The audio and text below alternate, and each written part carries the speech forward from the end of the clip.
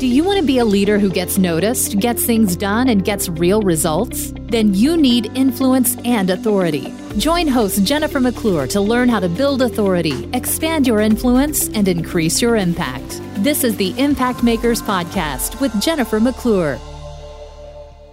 You're listening to the Impact Makers Podcast with Jennifer McClure, episode number 27. Hey there, Impact Makers. Thank you for tuning in to this week's episode of the Impact Makers Podcast, where my goal is to provide you with tools, tips, resources, and information to build a career that you love and a life that matters. One of the ways that I do this is through sharing conversations with people who are out there making an impact in this world.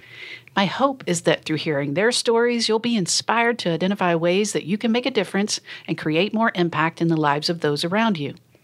You've probably noticed that many of the people I've had on the podcast thus far have impacted me in some ways personally, whether it's through their friendship or mentorship, their writing, speaking, or coaching, or by inspiring me through their actions.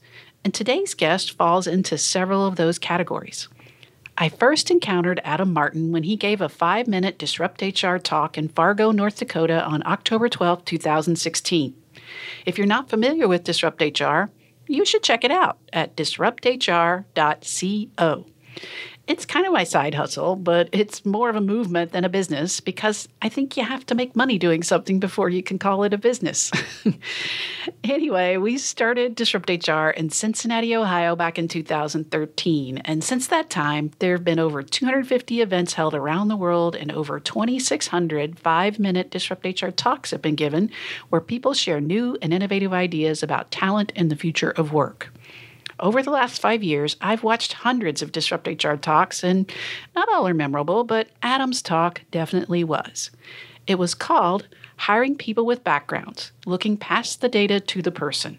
And I'll link to it in the show notes for this episode, which you can find at jennifermcclure.net/27. I really encourage you to take 5 minutes to watch it. As any great speaker knows, the best way to begin a presentation is to start with an attention-grabbing fact, story, or statistic. You want to grab the audience right away, either by intriguing them, shocking them, or relating to them. Well, Adam sure did that.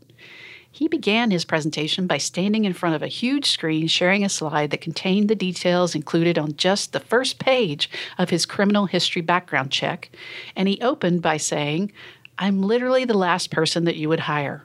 I'm a 5-time felon." Okay, sir, you have my attention. That Disrupt HR talk back in 2016 was only the second time that Adam had taken a stage to share not only his story, but to challenge employers and really all of us to look at people with criminal histories in a different way. I've been following his journey since that time, and I'm really excited to provide him with another opportunity to share his story. As you'll hear in our conversation, Adam broke the cycle of being a repeat offender, not only through his hard work, skill, and determination, but also as a result of the grace and help offered to him by others he encountered along the way. And now that he's broken through, he's not walking away from his past.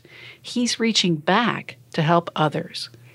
In 2016, Adam founded F5 Project, a nonprofit organization focused solely on rebuilding lives and communities through servicing people with criminal backgrounds once they leave confinement. F5 assists former inmates through coordinating services, providing personal support, training them in marketable skills, and connecting them with the right partners in the community in order to deter repeat offenses. And the hope is that once the former inmates have been rehabilitated, they'll return to help other inmates as they're released. I was moved to tears at least 3 different times during my conversation with Adam, and like me, I think you'll find his personal story and the work that he's doing today inspiring. I also hope that you'll carefully consider his request to not judge people solely upon their past history or background checks, but to look past that and see the person before you. His belief is that grace can provide amazing results, and we can all benefit from the opportunity to hit refresh. I absolutely love that, and I hope you'll enjoy my conversation with Adam today. Welcome, Adam Martin, to the Impact Makers podcast. How are you doing today, Adam? I'm good. How are you? Good. As I just mentioned, you look thrilled to be here. I wish people could see just the joy on your face. And you actually look like you're wearing a hoodie, and it's August. Are you already experiencing cold up there in the North Dakota region? It's actually 56 degrees today, which is not... I don't think it's normal, but I enjoy wearing hoodies to work. So it was nice. All right. So part of the uniform. Well, I've shared a little bit in the intro about how I've come across you and some of the work that you're doing, but I want to learn more, as I do with most of the people that I bring on the pod. Well, actually everybody that I bring on the podcast. Tell me a little bit about who Adam Martin is and what's your story. Start wherever you want. Cool. Thank you. So I'm an alcoholic. I did a lot of drugs in the past. I have 5 felonies on my criminal background. So that was what people saw when I got into the corporate world. And so a lot of the jobs that I worked were, like at a car wash or maybe serving tables or whatever.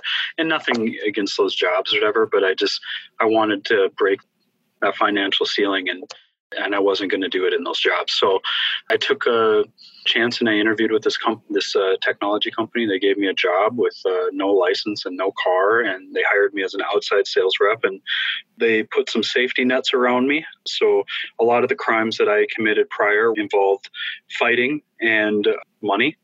And so being a salesperson, being around people and money was a big part of the job. So the safety nets is that we had accounting and we had services that took care of the money aspect. And then the people aspect was, as long as I wasn't drinking and doing drugs, we were fine, So it went really good. I got a car and a license really quick because I closed a bunch of deals and made $1 million for that company in my first year, $1 million worth of revenue. Mm-hmm. Which was unheard of by most, people. And I had no knowledge of anything that I was selling. So it was very high level technology, like servers and network switches and wireless access points. And if you would have asked me what they did, I had no idea, but I knew people, right? Yeah. And I think that was something that I gained over a long period of my life being locked up, right? Being in front of judges and lawyers and correctional officers and therapists and case managers.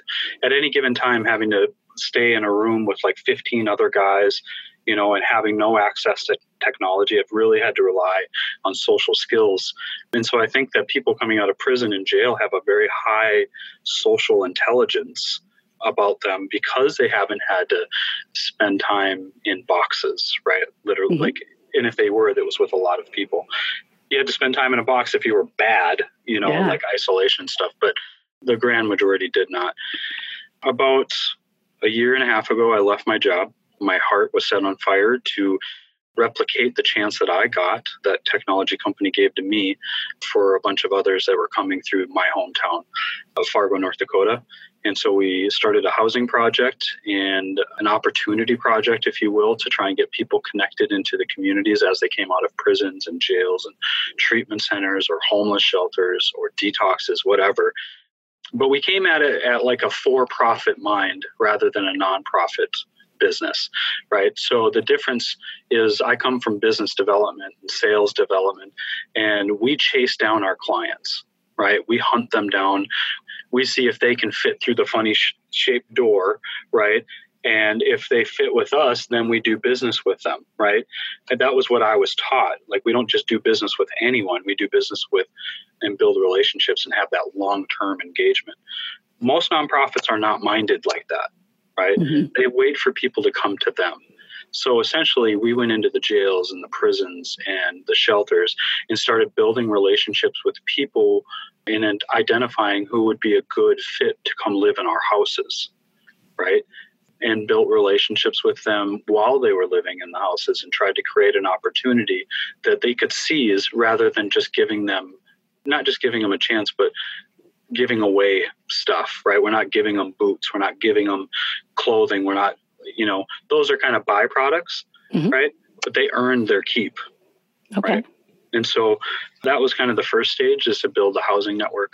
Second stage was to make better work opportunities, right? And meeting with companies around town and trying to get them convinced that the people that are interviewing with them are not the data in front of you, but the effort that they're putting forth today.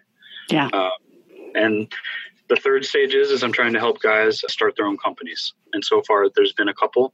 And the way that looks is I take a small partnership with a guy who wants to start a flooring company or whatever.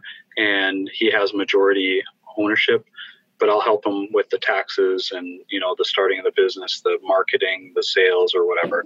And my hope is that when they have more stake on, it's kind of like owning your own house. When I'm leasing a house, I don't take care of it as well as I do when I own it. Right.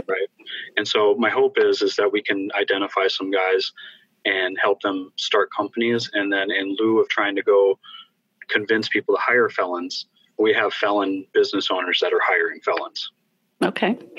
Wow. I mean, that's a lot. So no, yeah, we chatted before we started recording that there, your thoughts about there might be dead air. And I'm like, no, I'm curious. I think we could talk for a long time.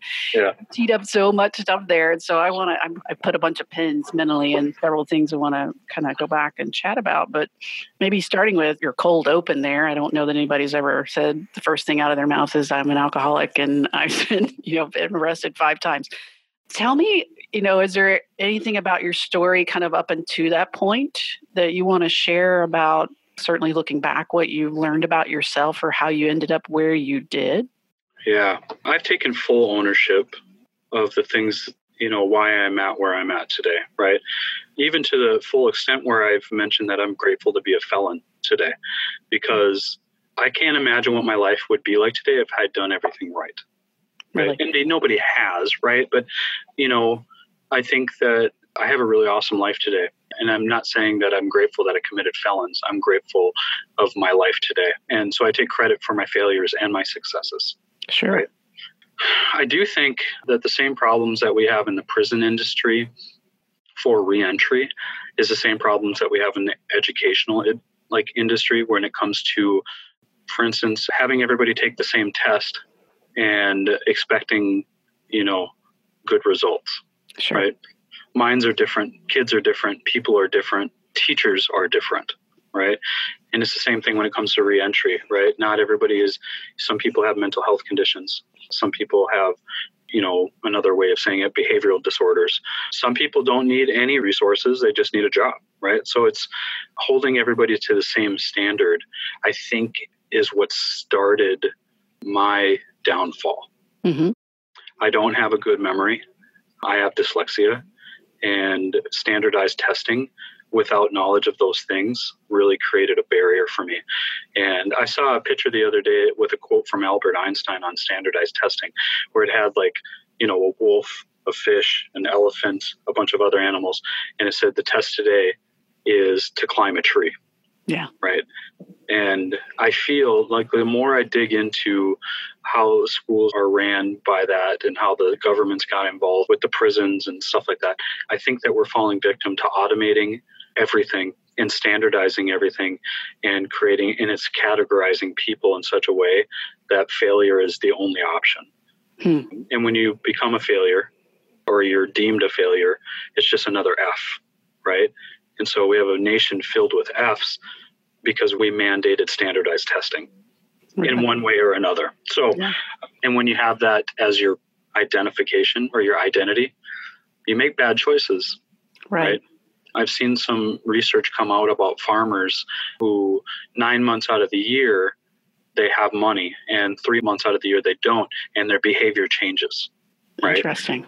And so when I wanted to break the ceiling financially for myself and then now for other people who have backgrounds, is I'm not saying that money will solve the problem.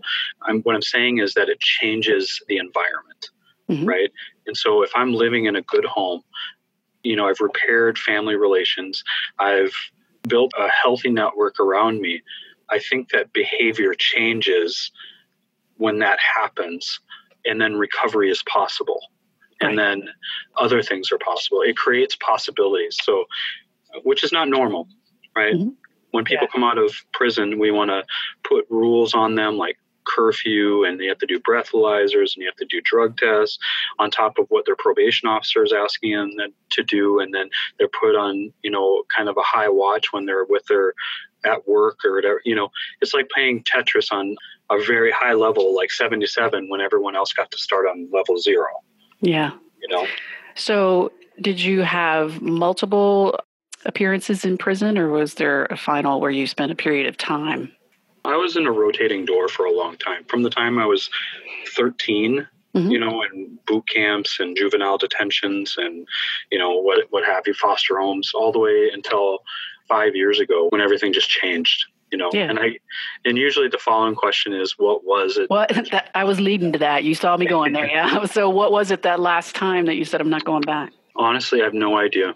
I think the things that were in front of me when I was 18 and the things that were in front of me when I was, 30 were the same, right? The prisons were the same. The jails were the same. The rules were the same. The drinking was the same. Like everything was the same, which I think to my benefit was perfect. I don't think that between 18 and 30, I was a failure when it came to recovery, when it came to being sober, when it came to working, being a father, any of those things. I think the failure identity was given to me by other people. I think that just like any startup, I had lack of funding, right? I had lack of seed money, if you want to call it that. Like the job I had wasn't producing a lot of money. The resources I had for mentorship were not grand, but I think it was success in process, right? Just like any startup, nobody is a millionaire with their startup company overnight. It takes years and years and years. And I think that when we start looking at recovery or sobriety or people coming out of prison the same way we look at entrepreneurs, I think then that's when it's going to change, right? I'm an entrepreneur in my recovery, in my life, in business, and I'm learning as we go. Yeah. Right. And having the expectation that someone's going to stay sober or not commit crimes the day they get out of prison is like the mindset that an entrepreneur is going to be a millionaire within a year. Wow. Never thought of it that way. So you mentioned, getting that first job, not having any experience, not having, a lot of the things that probably would have made you the typical hire. So it sounds like there was someone who reached into your life and took a chance on you. Is that correct? Yeah, there was, and I don't want to, I worked at, car washes. I worked at, I had a lot of those jobs, and they provided the chances before the higher up kind of positions were ready for me, and if you think of it, like that's just like the entrepreneur lifestyle, except I was working for someone else, right? I started at the bottom and I worked my way up. And the people, that took the chance on, and some of them gave me a chance because they had a role that needed to be filled, right? And they didn't have anyone else. The other ones, they took a real chance, right? Like they had other people they could have hired, but they decided to go with me. And so like I got into the sales world back in 2000. Define sales, right? I was serving tables. That's sales, right? Sure. But my first cold calling job was like 2006. And I got hired at High Point, the Game Changer kind of place, in 2013. I got hired there, and they took a chance. They had never hired a felon before. Was that because you had a relationship there? I mean, like you said, there were a lot of potential barriers to your employment outside sales when you aren't able to drive, and you also bring some challenges with you. That would probably not be the first job, I'd think, for somebody like yourself. So was there somebody that you had a relationship with that said, I'm going to give you, because I know you, a chance, or it just happened? I think it was like a series of fortunate events that led up to that moment. I knew someone who worked there, and he was known at that company to have a little bit of a background, but he was never caught, right? And if you've worked in the sales industry or whatever, you know that salespeople are a different breed. They're just a high, a lot of drinking, a lot of networking, a lot of kind of all over the map, maybe ADHD, some are bipolar. Like it's a different breed of people. And I fit right in, right?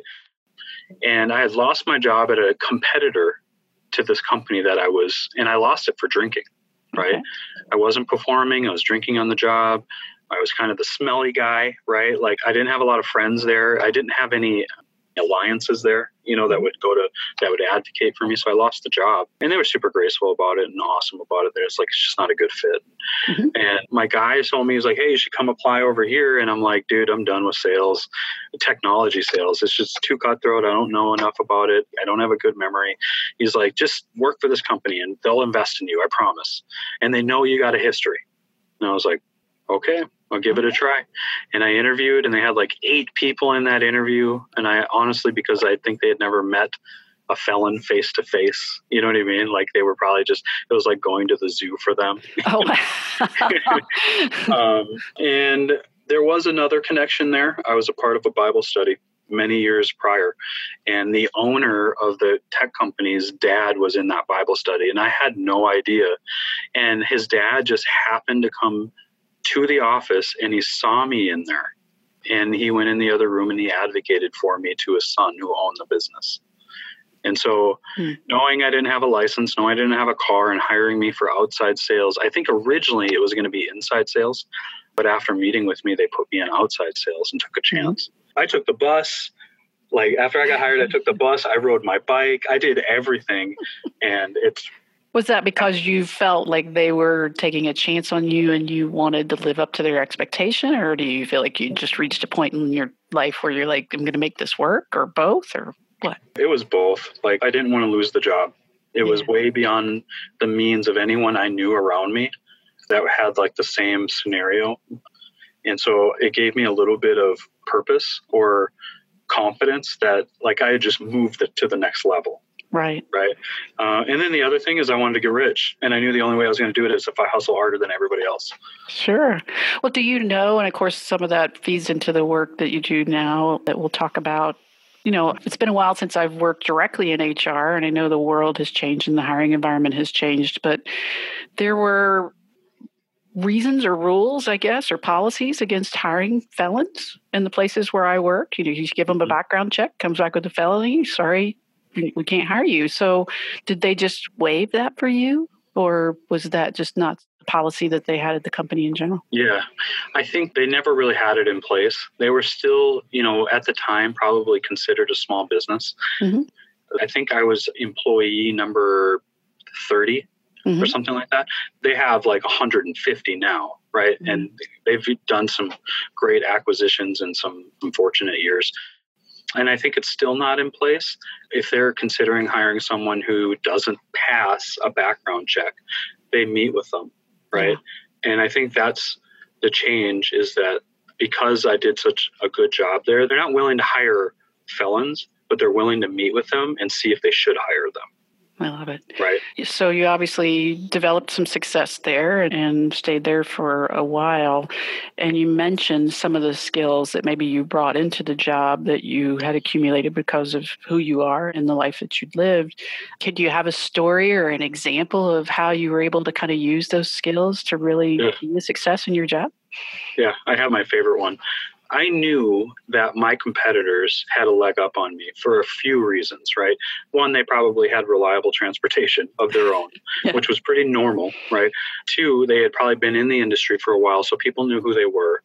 And I didn't have those things outside of like maybe I could catch a ride with a coworker that was willing to come to the sales meeting with me if they had time to, you know, like I constantly was like not only having to build the relationships outside of the company, but inside the company to try and make sure that I could just at least be at sales meetings. Yeah. You know?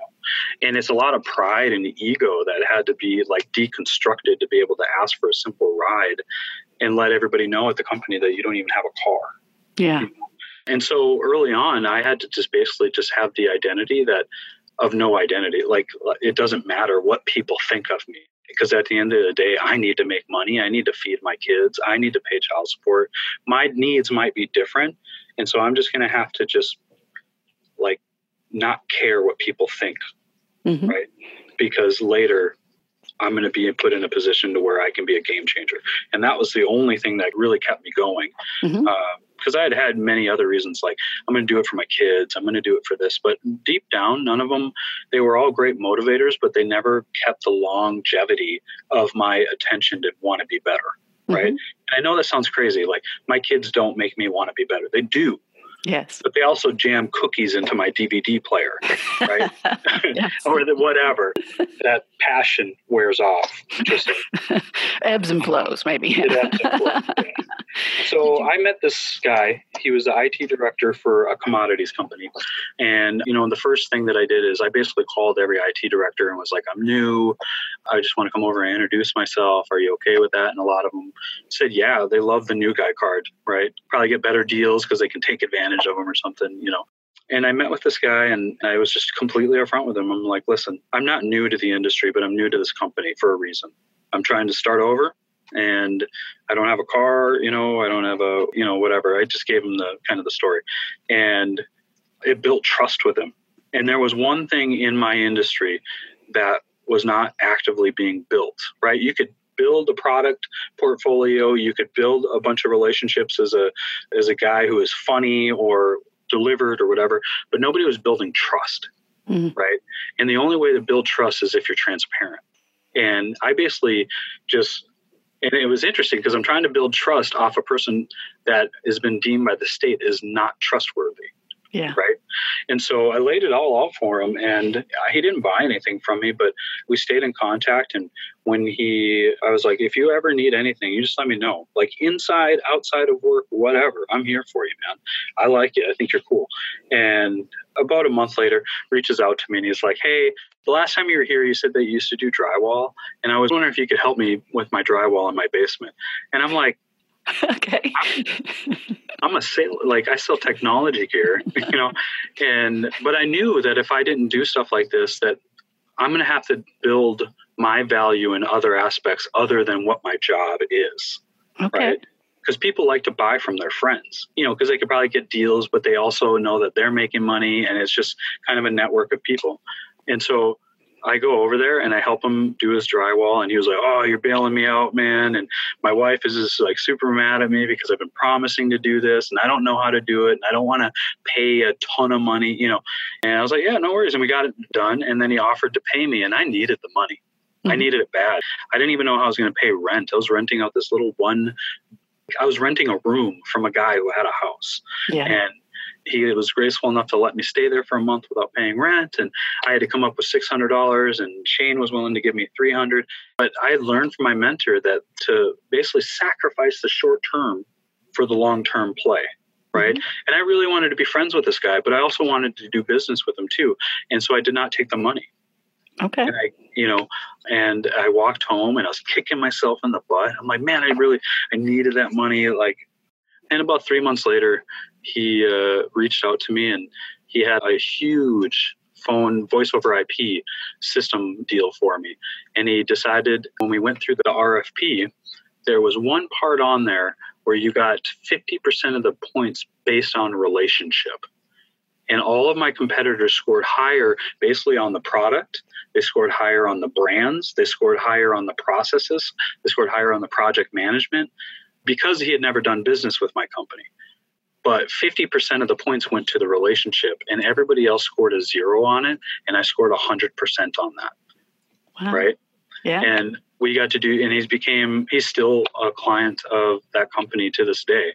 And that was how I won over my clients and how I believe that I did better than everyone else because I knew people, I knew how to win them over, and I knew how to build trust when my competitors were always looking for the low-hanging fruit. Interesting.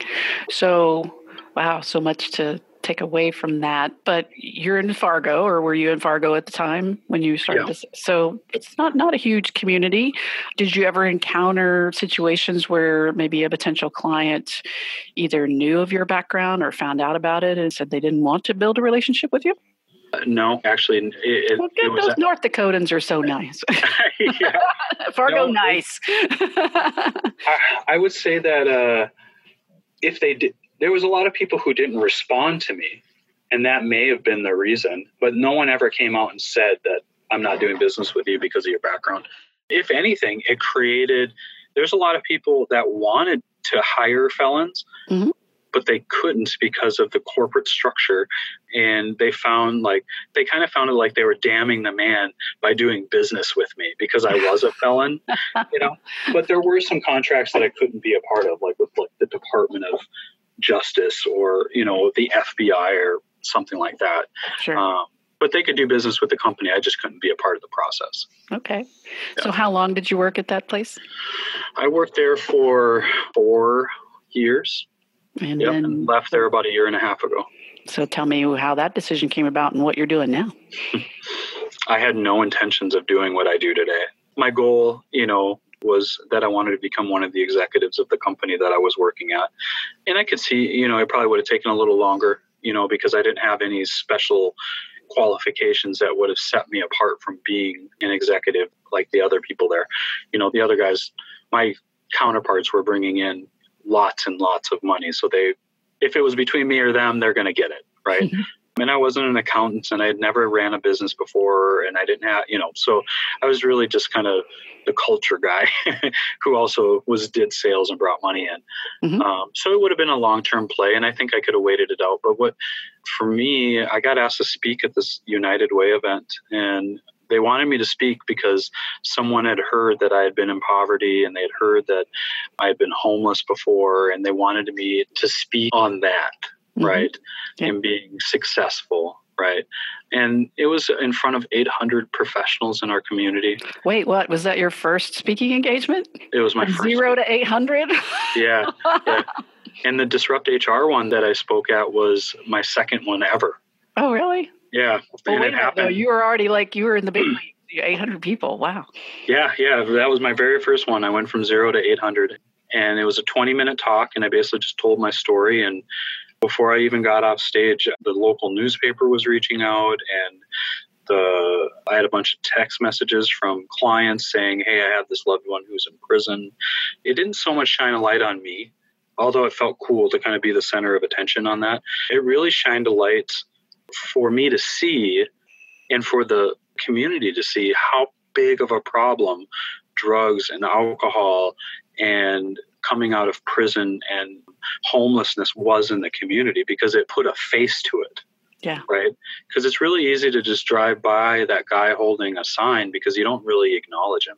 Right. He's there, but you don't have to interact with him. You're in your car. You can just keep driving. Well, now you have someone who's a part of your network, mm-hmm. right, who was in a part of that problem. And so I lasted probably another 6 months at my job. And I just got overtaken with people reaching out saying, can you help my brother? Can you help my mom? Can you help my whatever? And there was always been a flicker to do something about it in my heart, but it was really fanned the flame after that. Because I don't care how much limelight I get. It's really humbling when I have to read the emails that I read, or receive the phone calls that or the prisons I go speak at, or the jails, and having to hear, And so we turned it into a nonprofit and started housing guys, and started doing peer supports and speaking at jails and prisons and schools. It just got, it was just me a year and a half ago. And now I have 4 people that work for me on the F5 project side. I started a sales and marketing firm that specializes on hiring guys that are coming out of prison and putting them on the phones and doing lead generation. And I got 6 guys on that side. And then I've started a couple businesses with guys who are doing flooring or WhatSaid, So it was just me a year and a half ago, and there's probably a total of 12 of us in some facet now. That is amazing. Again, I have so many questions. Do you have, I'm sure you have lots of success stories and some stories that are still, future successes in development. Is there one from some of the people that you've served since you've started the nonprofit that you can think of that would be helpful to share about what you've been able to help somebody accomplish? Yeah, the most recent one is watching a guy who his case manager had reached out to us a couple times about getting him into our houses when he got out of prison. And somehow it kind of fell through the gap. I didn't see the emails, and I don't know if they sent them to me, but for some reason I never responded to him. But he was completely sold out to live in our houses. And he showed up in Fargo without a plan, without any connection to us. It told his PO that he wanted to live in F5, and his probation officer called me and said, I got your new guy, Mike, who's supposed to move in. And I'm like, I have no idea what you're talking about. But I was like, I'll come over and pick him up. And I went over and I picked him up, and he had a duffel bag. He had his prison clothes on. And I recognized him as soon as I picked him up, because he had came to some F5 meetings that we have in the jail. And he told me when I picked him up, I was like, it's crazy that you're here, because we actually have an open bed, and that's rare. And I was like, so what's your plan? He's like, I'm going to move into F5. I'm going to stay here for a while. I'm going to get a job in flooring.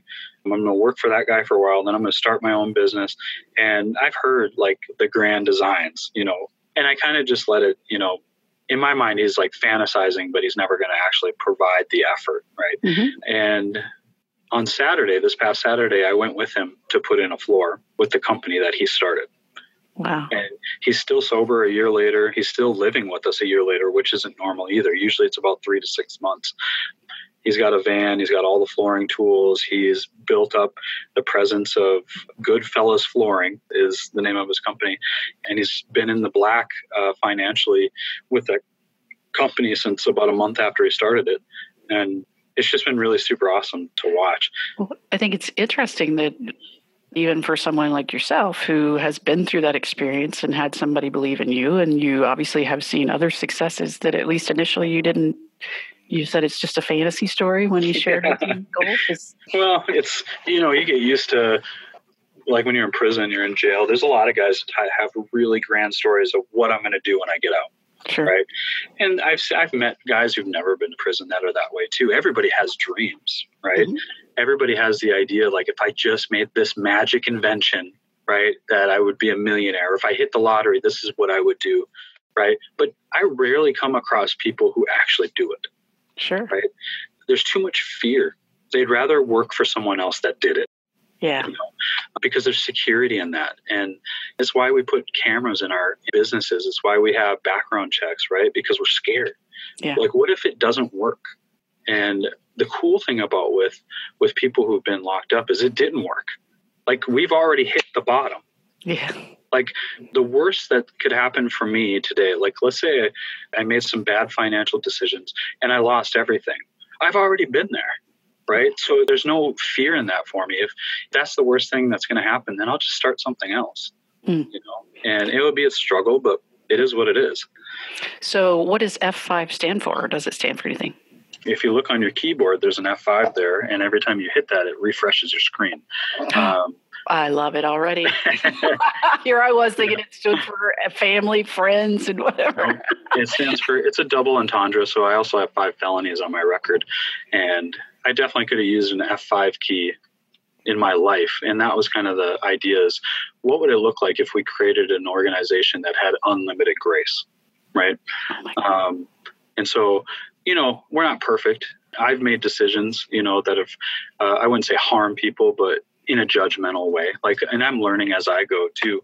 But that's the goal. It's a pretty high goal to have unlimited grace, because somebody could do anything. And what if they do? What if they hurt us? You've made me cry 3 times already. You got to stop this. That is amazing. Unlimited grace. I love it. I will never look at the F5 key on my keyboard the same again. That's wonderful. I love it. So you mentioned the United Way talk where someone just said, hey, tell your story. And you're like, sure. Were you nervous? Had you spoken really anywhere, like in front of groups or anything before? I mean, most people don't start their speaking career that way.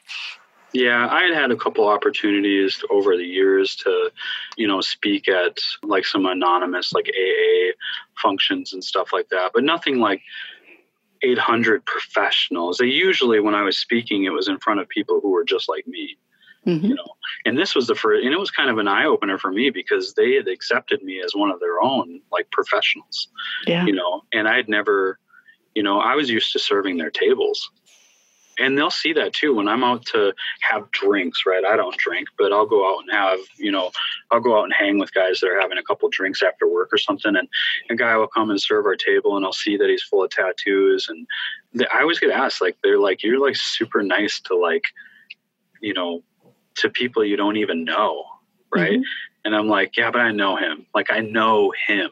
Oh, yeah. Like, I may not know him by name, but I know we're cut from the same thread. And my goal is that I want to pull him out of there and put him in a position where he can, work his way up in a corporate store. Like, I hope that all the guys that work for me eventually leave and go work for some really big business and make a crap ton of money, or they stay and they help me continue to build this momentum. And, it doesn't, like, in my mind, like, I want people to outgrow me. Yeah. Because I know what it's like to work for a company that gets mad if you think about leaving, like, how dare you? You're never going to do better than what you're doing today. Yeah. And it's not true.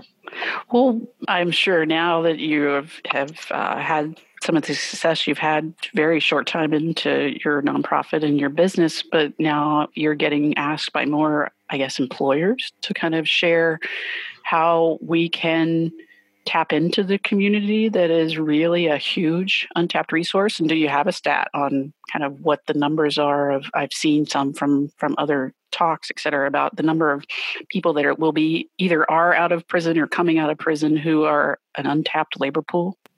Yeah. It's actually been a really good resource for us too, like where our houses are. They weren't the best houses when we started, but we had some really good talent that was sitting in our houses, right? And so, we'd buy the materials. And this was kind of what was the game changer for us is landlords started reaching out to us, asking us if we would rent their houses, right? Because so F5 will sign the lease of the house, and then they give us the okay to have whoever we want to live in those houses, right? And they don't even know who's living in there because F5 is the one who's the leaseholder, right? Yeah. And that was why we got so many houses so quickly. We have like 7 or 8 houses now. And so the landlords were the ones that I wanted to win over first, because in Fargo, it was really hard for a felon to be able to find a place to live, right? And if you don't have a safe place to live, it doesn't matter where you work. It doesn't matter, how good your family connections are, because when you go home at night and you feel like you're constantly in survivor mode, it's only a matter of time before you want to feel good. Yeah. Even if it's a false good, but like you could have a safe place to live and your family could be out of whack or you not have a good enough job and things could get better. But for some reason, when it comes to not having a good place to live, that was the one thing that would destroy everything. Yeah. Right. To answer your question, when we would go and talk to people like employers and stuff and talk about this untapped labor pool, they already knew that it was untapped. They wanted to hire felons. They've never had a good experience with it. And so I'd have them define, what do you mean not a good experience? Was it one felon that did something wrong that you completely blanketed and judged any person that comes in here? Right. When we ask people not to do that about us, right, because of one bad Christian, or one bad Muslim, or one bad white guy, or whatever, right? You can't blanket a whole group of people based on one person's actions. But for some reason, they couldn't bring those two thoughts together when it came to felons, because a felon did something bad. And so they automatically thought it was okay that you could judge all of them. And when you have the conversations of the majority of the people that are in the North Dakota prison system, are addicts and alcoholics who made a bad decision while they were under the influence, and then ask, how many people in here has gotten behind the wheel after having a couple too many, right? And then they start identifying with them, right? Yeah. Like this guy went to jail because he got drunk after he found out that his wife was cheating on him or something like that. Like, life happens. Some crazy stuff's going to happen to people, and they make bad decisions because of it. Should we dictate that they should never have a good job or a safe place to live for the rest of their life? Or should they serve their time, and after they're done serving their time, let's give them a shot? So does it really just take individuals being willing to kind of like, it sounds like with your first sales job there, somebody that's willing to at least talk to a felon and take a chance on them? Or are there things that companies, systems that they should be putting in place, or both? I think we should be having some real conversations. I think that sometimes when we have these conversations, we send the people that are like freedom fighters, right, to have those conversations. To be honest, it pisses people off, right? Like, I know, like, there should be value to hiring somebody. Like, I'm hiring you because you're going to be of value to my organization. This is a capitalist nation, right? And I think that in some regards, that's really awesome. Some, it sucks, right? Like, I think on the social level, capitalism sucks. But but as a business, like, and you want to make more money, I want to make more money, right? And I think a lot of times when I got hired on, it was because they knew that they were going to get someone who was talented for a very low wage. As crappy as it sounds, but that's how you do business. Buy low, sell high, right? And so when I got my job, like, I was making $10 an hour doing lead generation, where I know that the company was making a crap ton of money off of me. When I finally got my game changer job, they hired me at a very low salary, lower than I know they hired everybody else at. But I earned my keep after that, right? And so I think that it may be socially a high risk to hire someone with a felony background, but financially, or the gamble is low, right? The financial is lower than it would be to hire someone who's straight out of college that expecting much more because they have a degree. Mm-hmm. Right. And so I get asked to speak at colleges a lot because like they've done some surveys on workforce and they ask, they're just like, why is it that felons, like when we finally do give them a chance, why they produce better than someone who's had a college degree?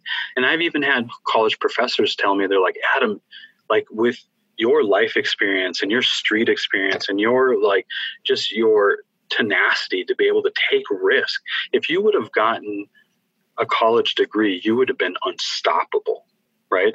Who's to say that? You're not. I know, right? I mean, like, you don't need it. Right. And if I was going to be a doctor or a lawyer or something, yeah, I could see that. But I personally don't need it. But they'll ask me, they're like, we're getting responses back from employers of our college students when they go to work for them that they're not that they're entitled or they have this millennial mindset that's kind of been branded, but that they socially, they're not engaging. Yeah. Right. They're waiting for people to tell them what to do. Right. They don't know, how to do ordinary everyday things. And it's because they've spent so much time in an institution being taught and educated and no on-the-job training, where guys like myself has had to spend time bussing tables and, or serving them and getting to know people and being in rooms of, 50 guys that are all felons trying to navigate who I should talk to, who I shouldn't talk to. And where college, you don't really have to do that. Well, it's interesting. I have a son who's in his 20s. I guess he would be considered a millennial. So I have kind of a view into that world. But I think, at least my perspective, I don't like talking about generational differences so much because I think all of us now, we fall into kind of the instant answer mentality of the world. I Google it or I ask somebody on social media. And if I don't get the answer, then what I see with not just this generation of people, but also even people my age, we kind of like, well, if we can't find the instant answer, we just stop.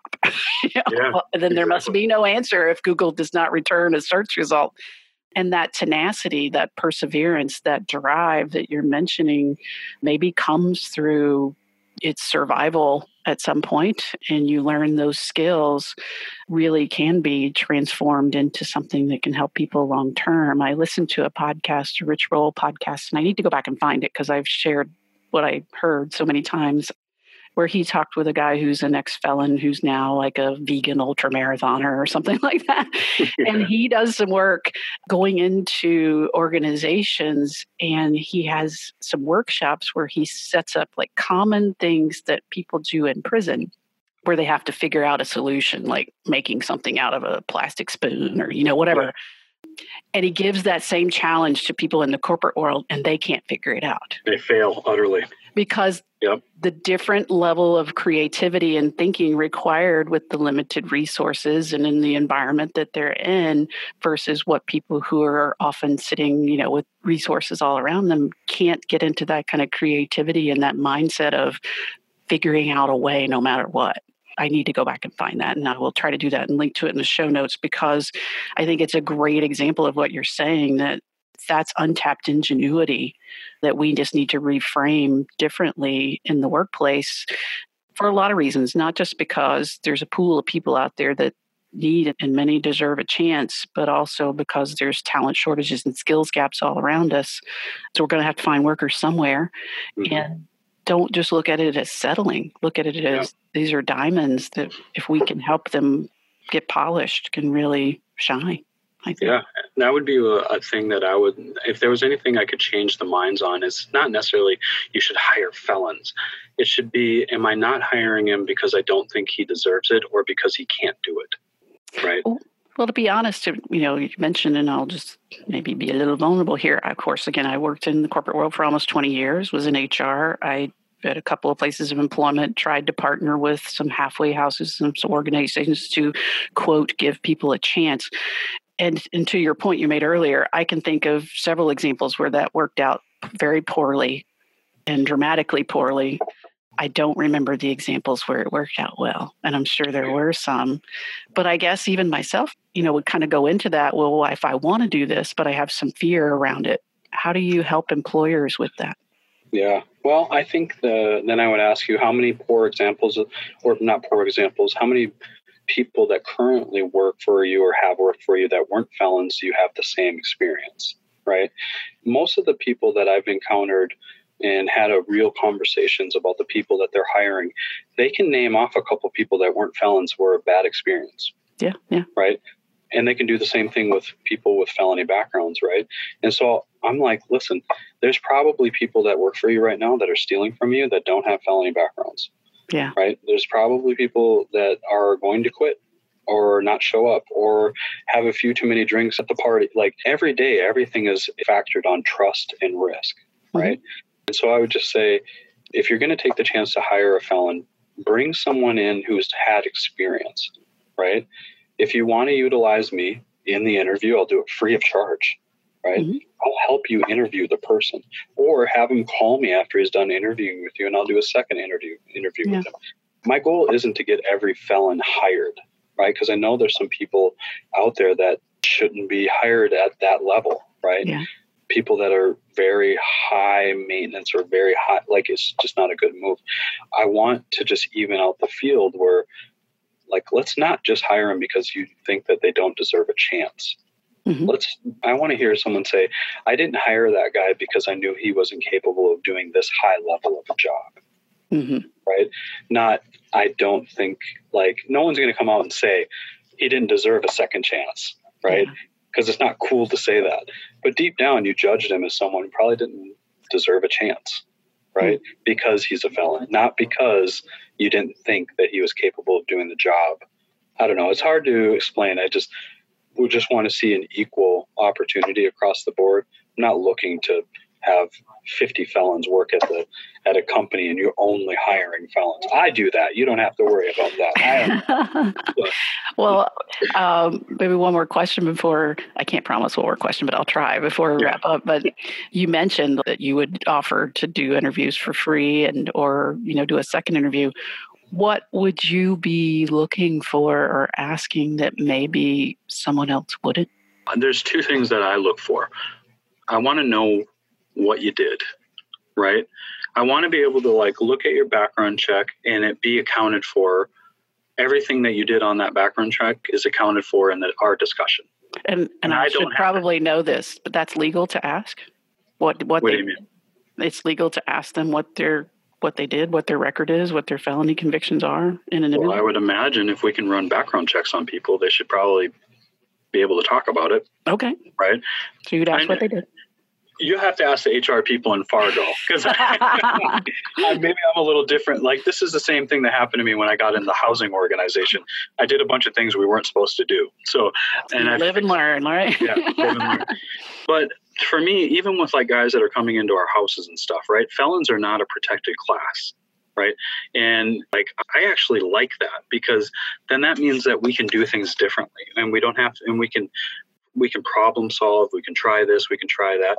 We're you can't disqualify someone from housing because they're an addict or an alcoholic because they're a protected class, right? Okay. So I want to try and build this as we go. And if someone was a protected class and we had to hire every single felon that we interviewed because they're protected, it's not going to end well, right? So not being a protected class is actually an asset for people who are felons, right? Okay. That's how I see it. So as long as they can look me in the eye and tell me exactly what they did, right? And then what does their effort look like in their life after they got out of prison? What are you doing today to ensure you're not going back to prison? So what do I look for when they're answering that? I'm looking for people who are investing their time. If they're an addict or an alcoholic, they're actively going to recovery meetings. They're sponsored. And I personally look for people who are giving back, right? Mm-hmm. People who break off that status quo in their mind that I have nothing to offer people, right? Mm-hmm. If you think you have nothing to offer people, you're not going to be a good employee. I'm looking for people who think they may even be egotistical. I got a lot to offer other people. I'm going to the homeless shelter. I'm spending all this time with my kids. I'm doing good things in the community.